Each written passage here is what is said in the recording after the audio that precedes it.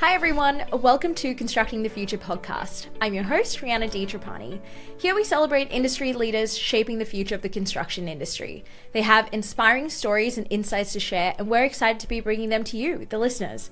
I'm Director of Virtual Civil Consulting, a remote-first company of experienced project managers, providing you with tender support by developing some kick-ass construction methodologies, program CMSs, you name it. Today, we have Lachlan McCullough, Director at Cooper McCullough Group, and was the person that introduced me to the world of FIFO and the mining industry in central Queensland. Hey, Ray, how are you? Lachlan? I'm good. Yeah, Is it okay if I call you Lockie?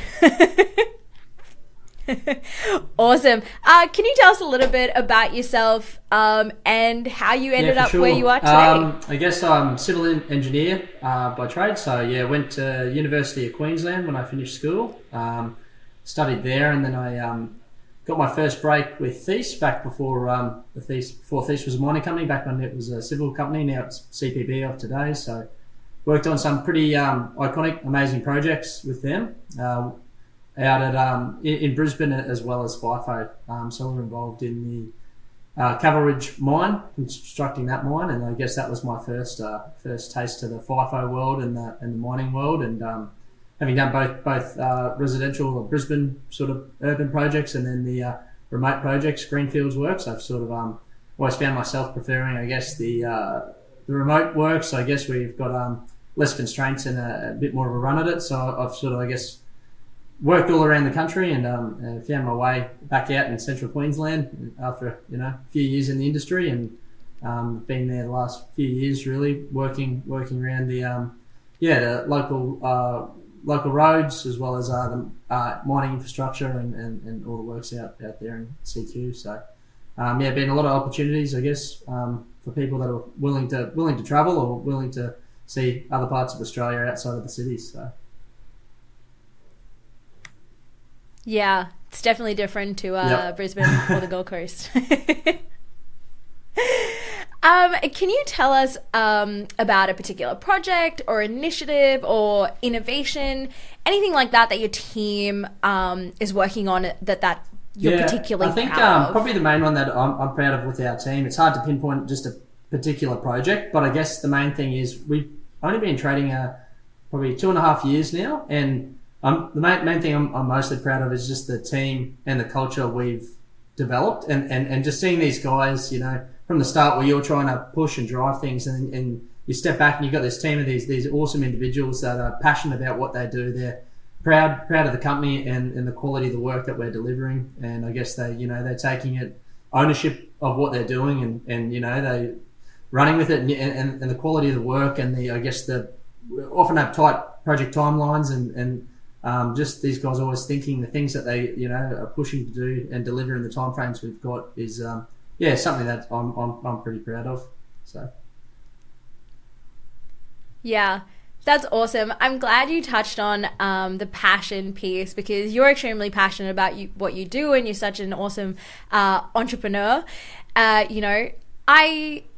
I guess with that, I'd love to know what keeps you going, what keeps you motivated to get up and push so hard. I guess it's and that's the thing I probably love about this industry. I guess every industry is you've got your stress and your pressures, but I guess out of all the sweat and the tears and the late nights and you get to the end of it and you go, it's been a year or whatever, but you look back and reflect and you go, well, that's cool what we've built, and around central Queensland now that I'll drive from Emerald to Dysart or down to Blackwater, and you drive through these old projects that you've done, or you drive past these projects, and every time I drive through, I stop and have a look and go, how's it holding up? How's this? And you get that sense of pride or achievement. You sort of kind of going, oh yeah, this is awesome still. Like this is so much better than it used to be. And I guess that's what, through all the heartache, there's a net result at the end there that you can be proud of. So.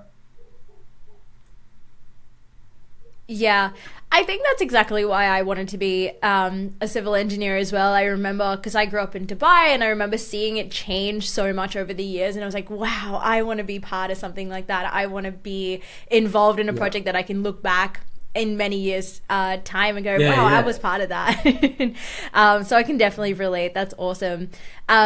Speaking of evolution, I would love to get your take on, you've been in the industry a while now. What are some of the evolution things that you've seen, or things that you've seen evolve over the years that you're absolutely loving? Like this is the way the construction industry is heading, and you are proud to be part of that. I think some of the technology we've got in construction now is pretty cool. And I mean, GPS has been around for a while now, but just the quality of it and the imagery that we're getting, and gone are the days of just pegs setting out jobs and building with that. I think some of the technology that we're seeing in the actual construction, guys getting pretty much your full drawing updates, being able to log in remotely to machines and upload new files, upload new designs, so you can be on a major project and actually have that technology like real time.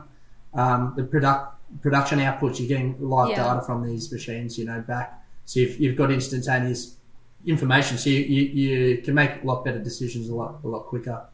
And I think the AI space is starting to enter now, so that'll be the next thing. See how that goes. But I think there's a lot in some of the like cost tracking, project management software that you're starting to see.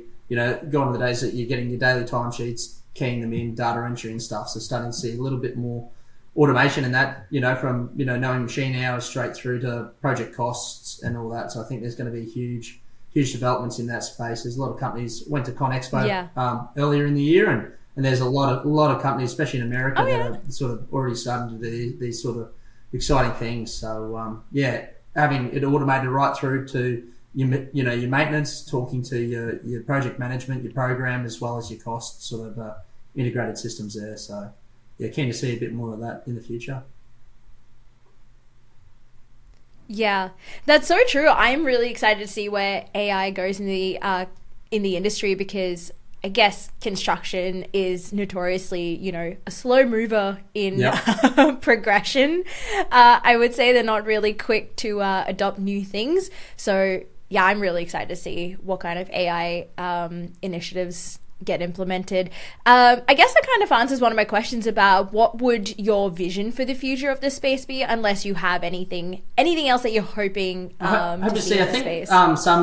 One thing I'd like to see in the future, probably more political standpoint, it just seems to be going the way that every year there's more safety or more processes, more systems, same around the quality. And I'm just looking at and sort of going, well, are we actually improving the quality as a net result of some of these additional things, and then also actually applying a fit for purpose, so people, I guess, can get a bit prescriptive and sort of adopting, and you sort of go, well, the Bruce Highway is going to be treated differently to a rural road. So, and just sort of trying to get that understanding out, especially in the rural communities, and trying to actually make the taxpayer's dollar go a bit further. What other alternatives, what other ways can we build this, get the same design intent without, just adopting the same treatment. So I think there's still, and some of these local councils, because of their constraints, they are looking at, innovative ways or alternative methods outside of just your normal TMR road specs to actually achieve the same outcome for a lower budget. So. Yeah, I mean, I've seen a lot of work being done, I think, on the sunny coast with recycled asphalt and things like that, which is really cool to see, using stuff that we already have, making things a bit more sustainable, easy accessible, low cost. I'm really interested in that space and to see where it goes. We kind of talked of what's working really well in the industry. I would love to hear your thoughts on what do you think some of the challenges are still within the space, and that could use a bit of work. I think there's still a little bit of work in the whole end-to-end. With being a construction company there, you sort of go that there's a lot to get through the red tape, getting projects budgeted, getting designs done, projects approved and out and delivered. And I think they're doing more, I guess, industry networking events. And I think that's something that the companies that's doing it, or councils, are starting to do that and get buy-in with their local contractors, and just that transparency around, is there budget cuts, so, because I think it just helps that what your pipeline of work or potential work might be in the area, and then when you're kept in the dark a bit, then all of a sudden, all right, this project's starting, and you had no feedback whether it might be coming your way or whatever, and then all of a sudden it's this scramble to get resources and people, and it's sort of going, can't you deliver? Can't you get this? It's just sort of I think more transparency and more openness in that, I think, could be really helpful, I guess, and from the contractor side, I guess, as well. And you see some of the councils, some of the clients are actually starting to do that. They're actually just having these open, honest, say these are our budgets, these are our key projects, these are the priorities, these are ones that if we have money we'll do, if we don't, we don't. So at least you're sort of going into it going, okay, all right, well, you know where you stand, and you can plan your resources accordingly. So yeah. Oh, that's great. That's a really good insight. Yeah. I never really thought of that. I guess one last question. This is just a bit of a fun one. What advice or encouragement would you give someone looking to enter and begin their journey in the civil construction or mining industries? Or what is some advice you would give your younger self? Probably the best advice I got when I was young was just to take every opportunity, just say yes. If it's going to be hard, say yes. If it's going to put you outside of your comfort zone, say yes. Do it. I think everyone sort of, when you're weighing up your pros and cons of taking a different role, I think people sort of go, oh, what about money? What about roster? What about work-life balance? And I just think really early in your career, you go, what am I going to learn the most in? And what am I going to get the best exposure to my career in? Mm-hmm. And you make your decisions based on that. And you put yourself out there, you'll learn a lot in a lot shorter time. I think you'll progress your career. And then from there, when you're more senior, you'll have more work-life balance. The money will be there. Things will come because you've got that experience. That I think if you make your decisions based on that, I think you can't go wrong, and you'll enjoy it. You'll challenge yourself and you'll push yourself. You won't become bored and despondent in a role. If you find that you're going to work and don't have a zest for life, you're not enjoying it, shake it up. Go do something different. Put yourself out there. Do something daunting, challenging, and you'll grow from it, and you'll challenge yourself. And it may not be a forever thing, but it might be enough that it sort of gives you a different perspective, different experience. So that would be my advice. Yeah, perfect. I mean, I moved across the world, exactly. So I agree. Yeah. Very bold. That's good. Awesome. Thank you so much for speaking with me today, Lachie, and coming on the podcast. This has been so much fun. And thank you to the listeners. See you next time.